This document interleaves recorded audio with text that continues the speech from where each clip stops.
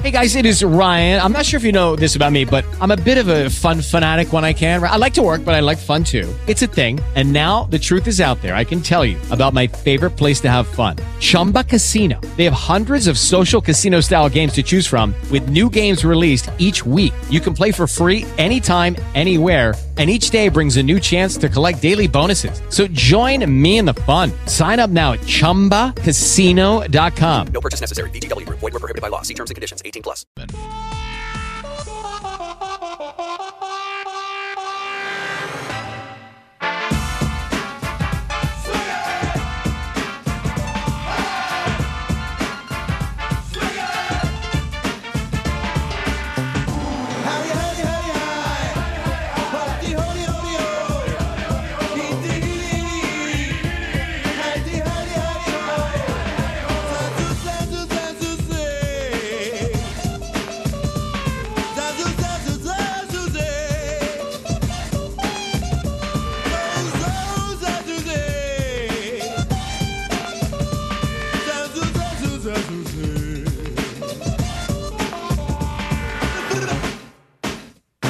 This is Handle on the Law, marginal legal advice where I tell you you have absolutely no case. If you're injured and need a lawyer, go to handleonthelaw.com. And if you're a lawyer and want to join our team, because people desperately need your help, go to handleonthelaw.com and click on the Join Today tab at the top of the page. The following is a pre-recorded program. Here's a case that actually probably is a case, at least to a limited extent. A man and a woman were having a romantic relationship, and they've actually reached a settlement with Lowe's Hollywood Hotel, which is, just a couple of miles from here. And here's what the allegation was, that they had their intimate experience on the 15th floor of the hotel and were being observed by a window washer, smiling and grinning, I might add, as he was looking in. They'd been together for 8 years. They booked a room at the hotel. And because, and this is a quote right from the lawsuit, because of the 4-star rating of Lowe's, its stellar reputation for privacy and several $100 per night rate, the plaintiffs expected to enjoy a sojourn of romance and deep connection in their private room, free from intrusion, safe and secure from the outside world. That's a quote. So they began their little Stupfest with the drapes open to, quote, enjoy the daylight, and had no reason to expect anyone would intrude upon this intensely private interlude, the complaint states. But after several minutes, the man noted there was a window washer, and he noticed this out of the corner of his eye, and he was positioned right outside the 15th floor window, looking in, matter of fact, staring in at the couple with obvious prurient pleasure. The platform, the window washing platform, was not moving at all. The support cables were not moving, and that suggested that it had been in place for a lengthy period of time. And when the window washer realized that he was discovered staring and grinning, he began to raise the platform, and the plaintiff said he never appeared to be washing the window at all. He was just focusing on them. And, of course, here's the fun part, right? They've both experienced anxiety and post-traumatic stress disorder. Since then, they no longer feel comfortable being intimate, even with the blinds closed. Their romantic relationship has essentially been extinguished, and they have since ended their relationship entirely. And the lawyers for the hotel said that these two threw caution to the wind and left their blinds open, exposing themselves with the world or to the world. And if I'm on a jury, what I'm going to do is give them some money, because that is an invasion of privacy. There's no question at all. And there was an expectation of privacy so that a window washer that was hired by the hotel wouldn't be staring at them. And what does he do, incidentally? I guess what he does is get the hell out of there. If he is staring at them while they're doing their thing, or if he sees them, I guess you go up, you go down, and you get the hell out of Dodge. But he just was enjoying himself staring. But come on, in terms of anxiety, post-traumatic stress disorder, no longer comfortable being intimate, even with the blinds closed. We'll never be able to have sex again. I'll never be able to have sex again. If I ever see a window or a window washing platform, I'm going to flip out. I mean, that's typical when you're talking about emotional distress, emotional infliction, or negligent infliction. Well, actually, in this case, is purposeful infliction of emotional distress. Anyway, they settled up. We don't know what the numbers were, but that's typical. Whenever there's a settlement, everybody signs an NDA, non-disclosure agreement, and goes home, and the plaintiffs go home with some money. All right. Let's take some phone calls. Here's Tom. You've been waiting for a while, Tom. Welcome to Handle on the Law. Yeah, good morning, Bill. Thanks for taking my call. Yes. I rented an indoor storage locker, and about a month after I rented that locker, we got a rain in Southern California, if you can believe that. But it flooded my locker. I brought it to the attention of the tech working at the time, or the customer service agent. She took some pictures, said she'd notify the owner. Haven't heard anything. I called back, and they said, well, did you have insurance? And I said, well, I shouldn't have to have insurance for your building. Your building leaked. And they said, well, we're not liable because you have to buy insurance. We're not liable for anything inside. I would think, though, that they would have to have a sound building structure that I could count on in the event of a rain. Yeah, that makes sense. Would they not be liable? Well, it's not just, yes, they're liable. No, they're not liable. In the original contract that you wrote, did it say part of your contract with us is you need to insure the contents? Does it say that right on the document? The option to. You have the option? You have the option to. Oh, yeah, they're liable. They're responsible, Tom. Okay. You haven't done anything. So 100% responsible. Yeah. Oh, no, you have it. Yeah, at first it was just boxes, and it was no big deal. But as I started pulling stuff out, then, some of my mom's stuff was damaged. All right, now, have you photographed everything? I'm photographing the damages as I remove it, yes. Then that's what you want to do. Make sure you have the photograph as you remove it, the box in the storage locker. If you can, reopen the box in the storage locker. I mean, you want to get as much evidence as possible because they're going to say, oh, you took that out. It was fine when you took it out. Oh, the damage occurred later on. The damage was already there. So they could come up with a lot of defenses. And then the issue becomes valuation. Right. Yeah, that's something that I'll try real hard to be fair about. It's not a question. No, it's not a question of so hard to be fair. Forget about fair, Tom. Oh, no, you don't want to be fair. You want to get what you get because you're going to get less than what it's worth. So, no. Fair is not the operative word here. And some of the stuff you're going to have to get appraised after the fact. And someone comes in and says, this is a $2,000 chair. It's an antique chair. If you don't have that, they're going to say it's a chair. And a chair is this quality of chair. Okay, it's $125 to repair or replace. So the problem you're going to have is what was in there, which is easy to prove with photos, and the valuation. Right. And but you have them. On the dollar amount, I just go to small claims court, right? Yes. Well, it could be more than that.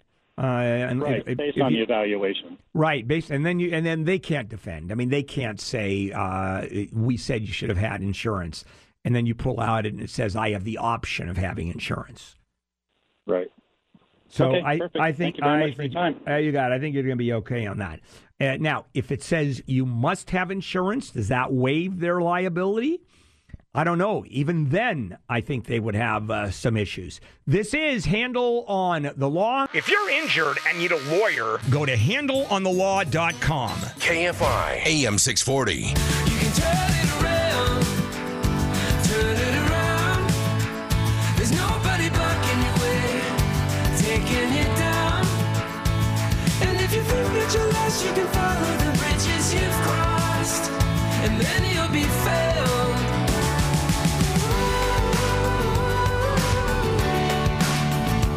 And good morning, Bill Handel here. It is a Saturday morning. Back we go. More Handle on the Law, marginal legal advice. Steve. Hello, Steve. What can I do for you? Good morning, Bill. Yes. Great. I'd like to know how do I close a trust? Okay, a couple ways of doing that. Well, the important thing is anything in the trust has to be transferred out. Because if you close a trust that's still alive with assets in it, it doesn't exist anymore, and that simply becomes part of the estate of which there is no will because it was previously in a trust. What do you have in the trust, Steve? Well, the only thing that's in there now is money, just one bank account, because it's my mother's trust, and she was in a home care for years, and we sold everything off. And all right. So, how much money is in the trust, Steve? How much money is in that account? $150,000. Okay. And who is the beneficiary of the trust? There's 4 children. And who is the trustee? I am. All right. Easiest way of dealing with the trust, and I'm assuming the money is now to be paid out or can be paid out, right? Yes. All right. Well, the easiest thing is just to write a check to everybody, and then you have 0 left in the trust. You make it sound so easy. It is. And you just look on the internet how to formally close the trust. No, either you close the trust and you transfer out, or you transfer out and close it, or you do it simultaneously. But that's real easy peasy to do. You go on the internet, and then your search word, just ask, how do I close a trust? And the important thing is, the closing is easy.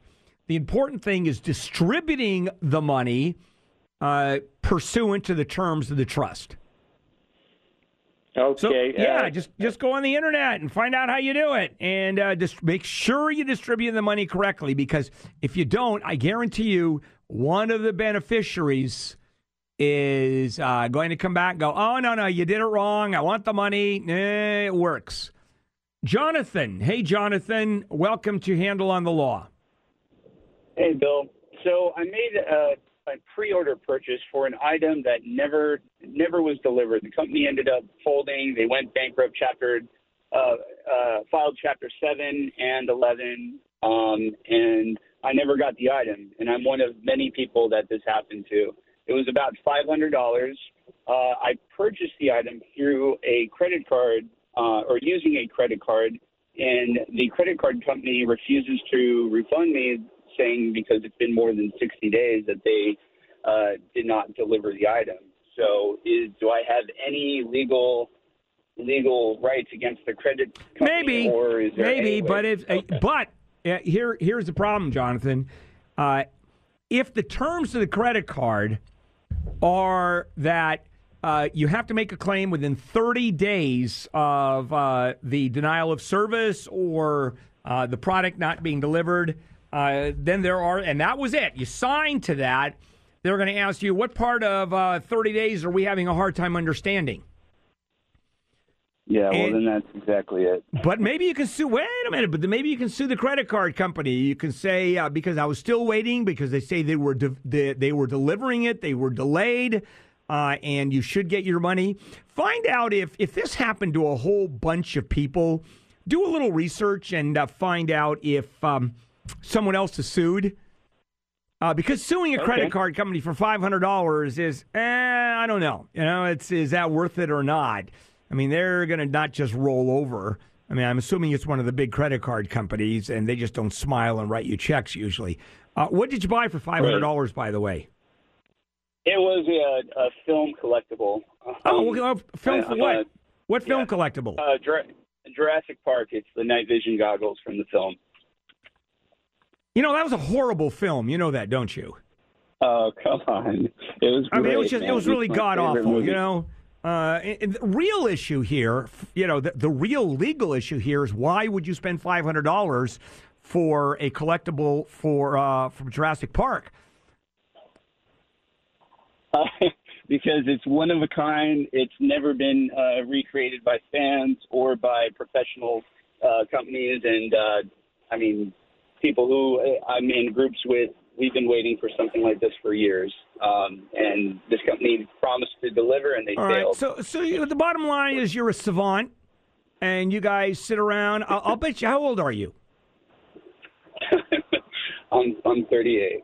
And I'll bet you've never had sex, have you, in your entire life? Marcus! Hi, Bill. How you Hi, doing? I've had Marcus. sex before, I promise you. Yes, go ahead. Okay, sir.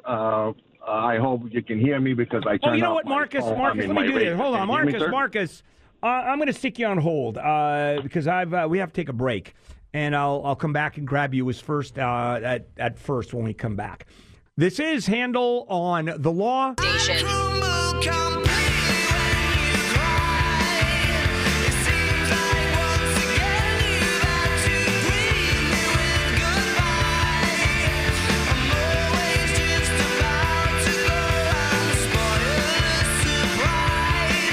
We're back.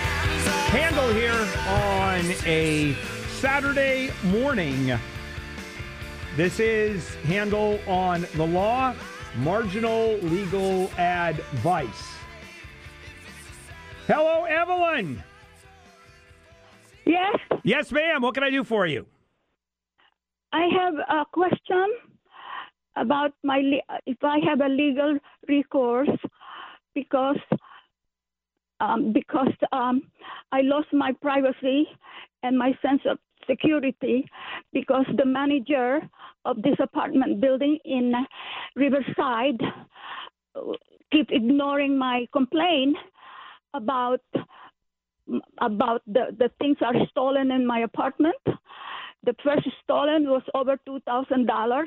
Ooh. Because I have beautiful things, and they think I'm rich, maybe, because when I Well, came not here, anymore. Not anymore, yes, but they think I have money somewhere in my And so they bucket. keep on breaking. Hold on. Whoever breaks in keeps on breaking in, Evelyn? They are not breaking, sir. They have a key because they are the apartment manager and the maintenance. So wait a minute. So you're saying the apartment manager is literally opening the door and stealing your items? No, I think they. You see, the maintenance and everything. They have the right to take the key to the apartment. You see. Who does the maintenance the on manager- the apartment? Hang on. Maintenance on your apartment? How often are they in maintaining it?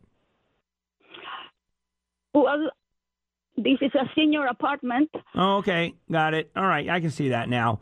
And you think management is either doing it or one of the maintenance people are doing it? And I can see the problem. So what's your question, Evelyn? I have a feeling why they hate me. Well, me too. And it didn't take me very long.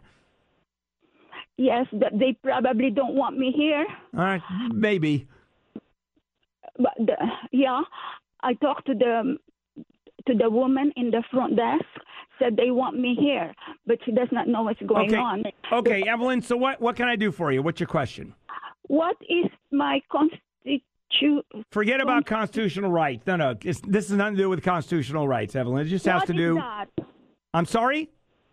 What is the constitutional right? It's not a constitutional law issue. It's a straight issue of you're entitled to live in your place without someone breaking in. I mean, theoretically, it's constitutional, but it's not a federal case, as they say. Have you called the police? I called the sheriffs 12 times. And I stopped calling them because they don't do anything. All right. Well, at this point, I mean, you're really stuck between a rock and a hard place because moving from a senior center to another center is really difficult. You can't just change the locks without management knowing about going on. The only good news about your stuff being stolen is it doesn't look like you have anything left to steal. So I have a lot, sir. You still do? Where are you keeping I have a lot this? more. Then why don't you first thing you want to do is take it all to a safe deposit box. That's the first thing. Get it out of the apartment. That will be too big. What do you have? I have the safe deposit, Bank of America, all my expensive jewelry. Is in the safe deposit box, right? That's yes, already sir. All right. So that can't be stolen. I know that. So what's left? What's left that can be stolen? all my dresses, my designer dresses, my They're going expensive to purses. they're going to take your designer dresses, and the police won't do anything, and the keys. I got to tell you, Evelyn, I don't know what to do with that. It's just one of those. I just don't have the answer. I really don't. Yeah. Okay. I mean, better you than me kind of thing. That's what it is. Al.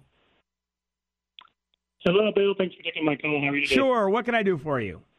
Hey, my neighbor did some renovations on their home. It's actually a rental property. And in the renovation, they added an outdoor security camera, and it's on the back corner of their house. And it's one of those 360-degree cameras. So I really can't tell where it's facing, but it definitely points into my window of my kitchen into my living room. I wanted to find out if there's any recourse for that.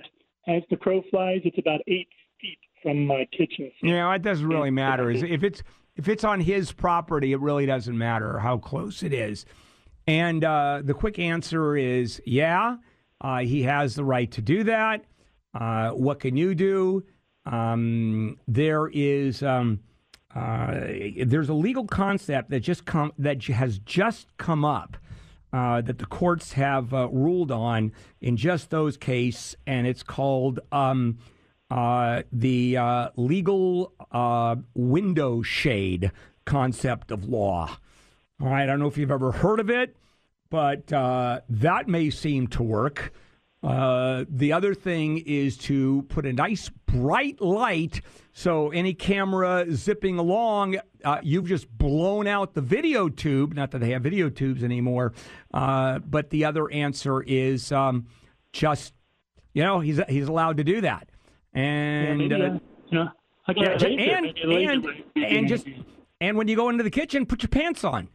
That's all, and don't throw your wife up on the sink and do what you've seen in the movies. Not that everybody does that, but the bottom line is, he can do that. They can look into your window from the outside, from their property. Now you can argue it's stalking. You can argue it's interference. Police won't do anything, and literally it might take going to an attorney and trying to get some kind of a restraining order, but those are not easy to get. Colleen! I work for a law firm, and we took over a personal injury case from another law firm where the attorney passed away. We did do a couple appearances on the case prior to the attorney passing away, so I guess they felt that we were the best option to take over this file. So we took over the file. No lien was asserted from that law firm.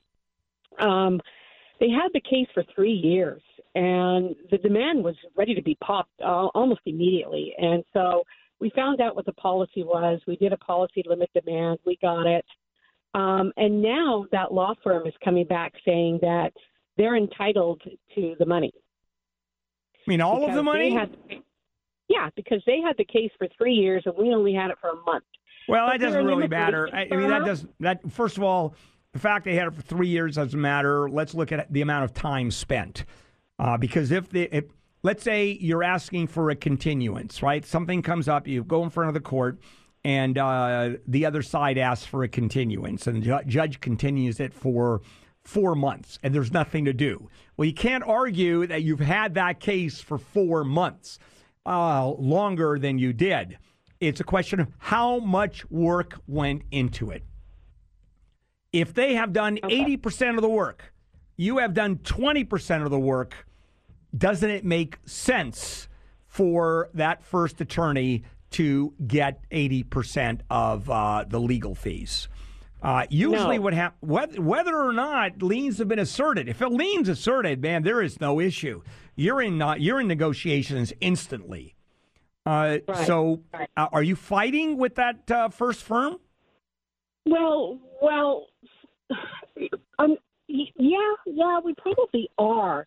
In that, when they said that they're entitled to all the money, we then asked them to send over a lien. They sent over a lien for $2,300. Well, fine, we're fine with that lien. But then when they found out how much the right, let me make suggestion. Now what you can do is not pay them, and certainly. Once they made that demand, I think the whatever the demand is has to be held in trust. until a dispute is resolved. That's for starters, because if you just take the money and keep it, you're going to have a very interesting conversation with the state bar. And there are bar resolution. I know L.A. County has one. When there is dispute between attorney and attorney, you just go in there and you argue it, and it's binding. I mean, that's going to be a lot cheaper than lawsuits that are going to be filed. But let me ask Bill. Let me ask you this: how can they act as a law firm when the attorney's passed away? There's no attorney. It's just for the work they did. No, it's just the work they did as legal work, and that's it. This is Handle on the Law. If you're injured and need a lawyer, go to handleonthelaw.com. KFI AM 640. More stimulating talk.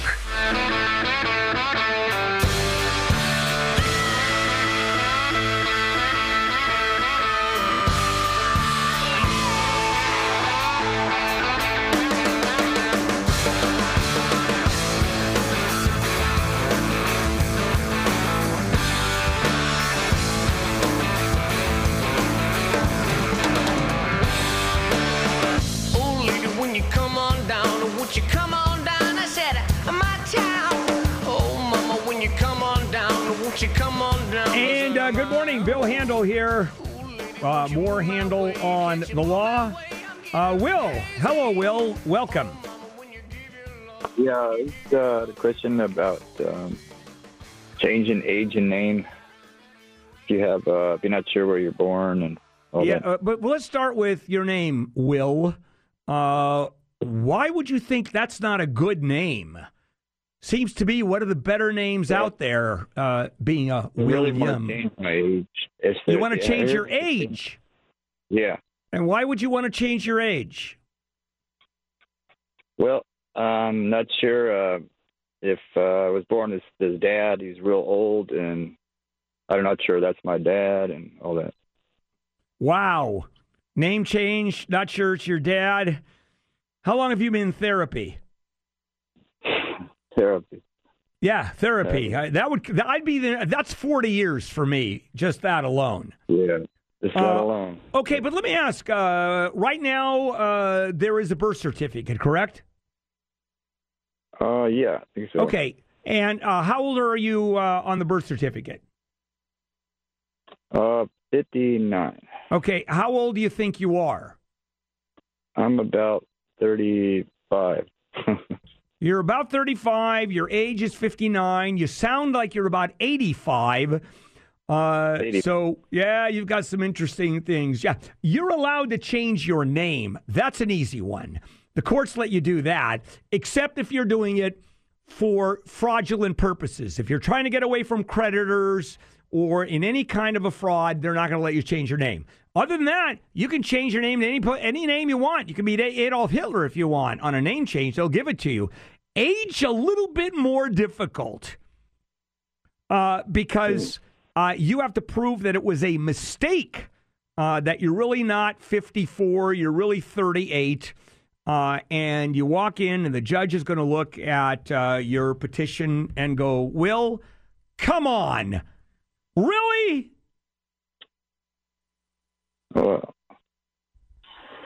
Well, so you have the birth certificate? No, I don't have any advice. No, it's no. I didn't even know what the hell to do with that.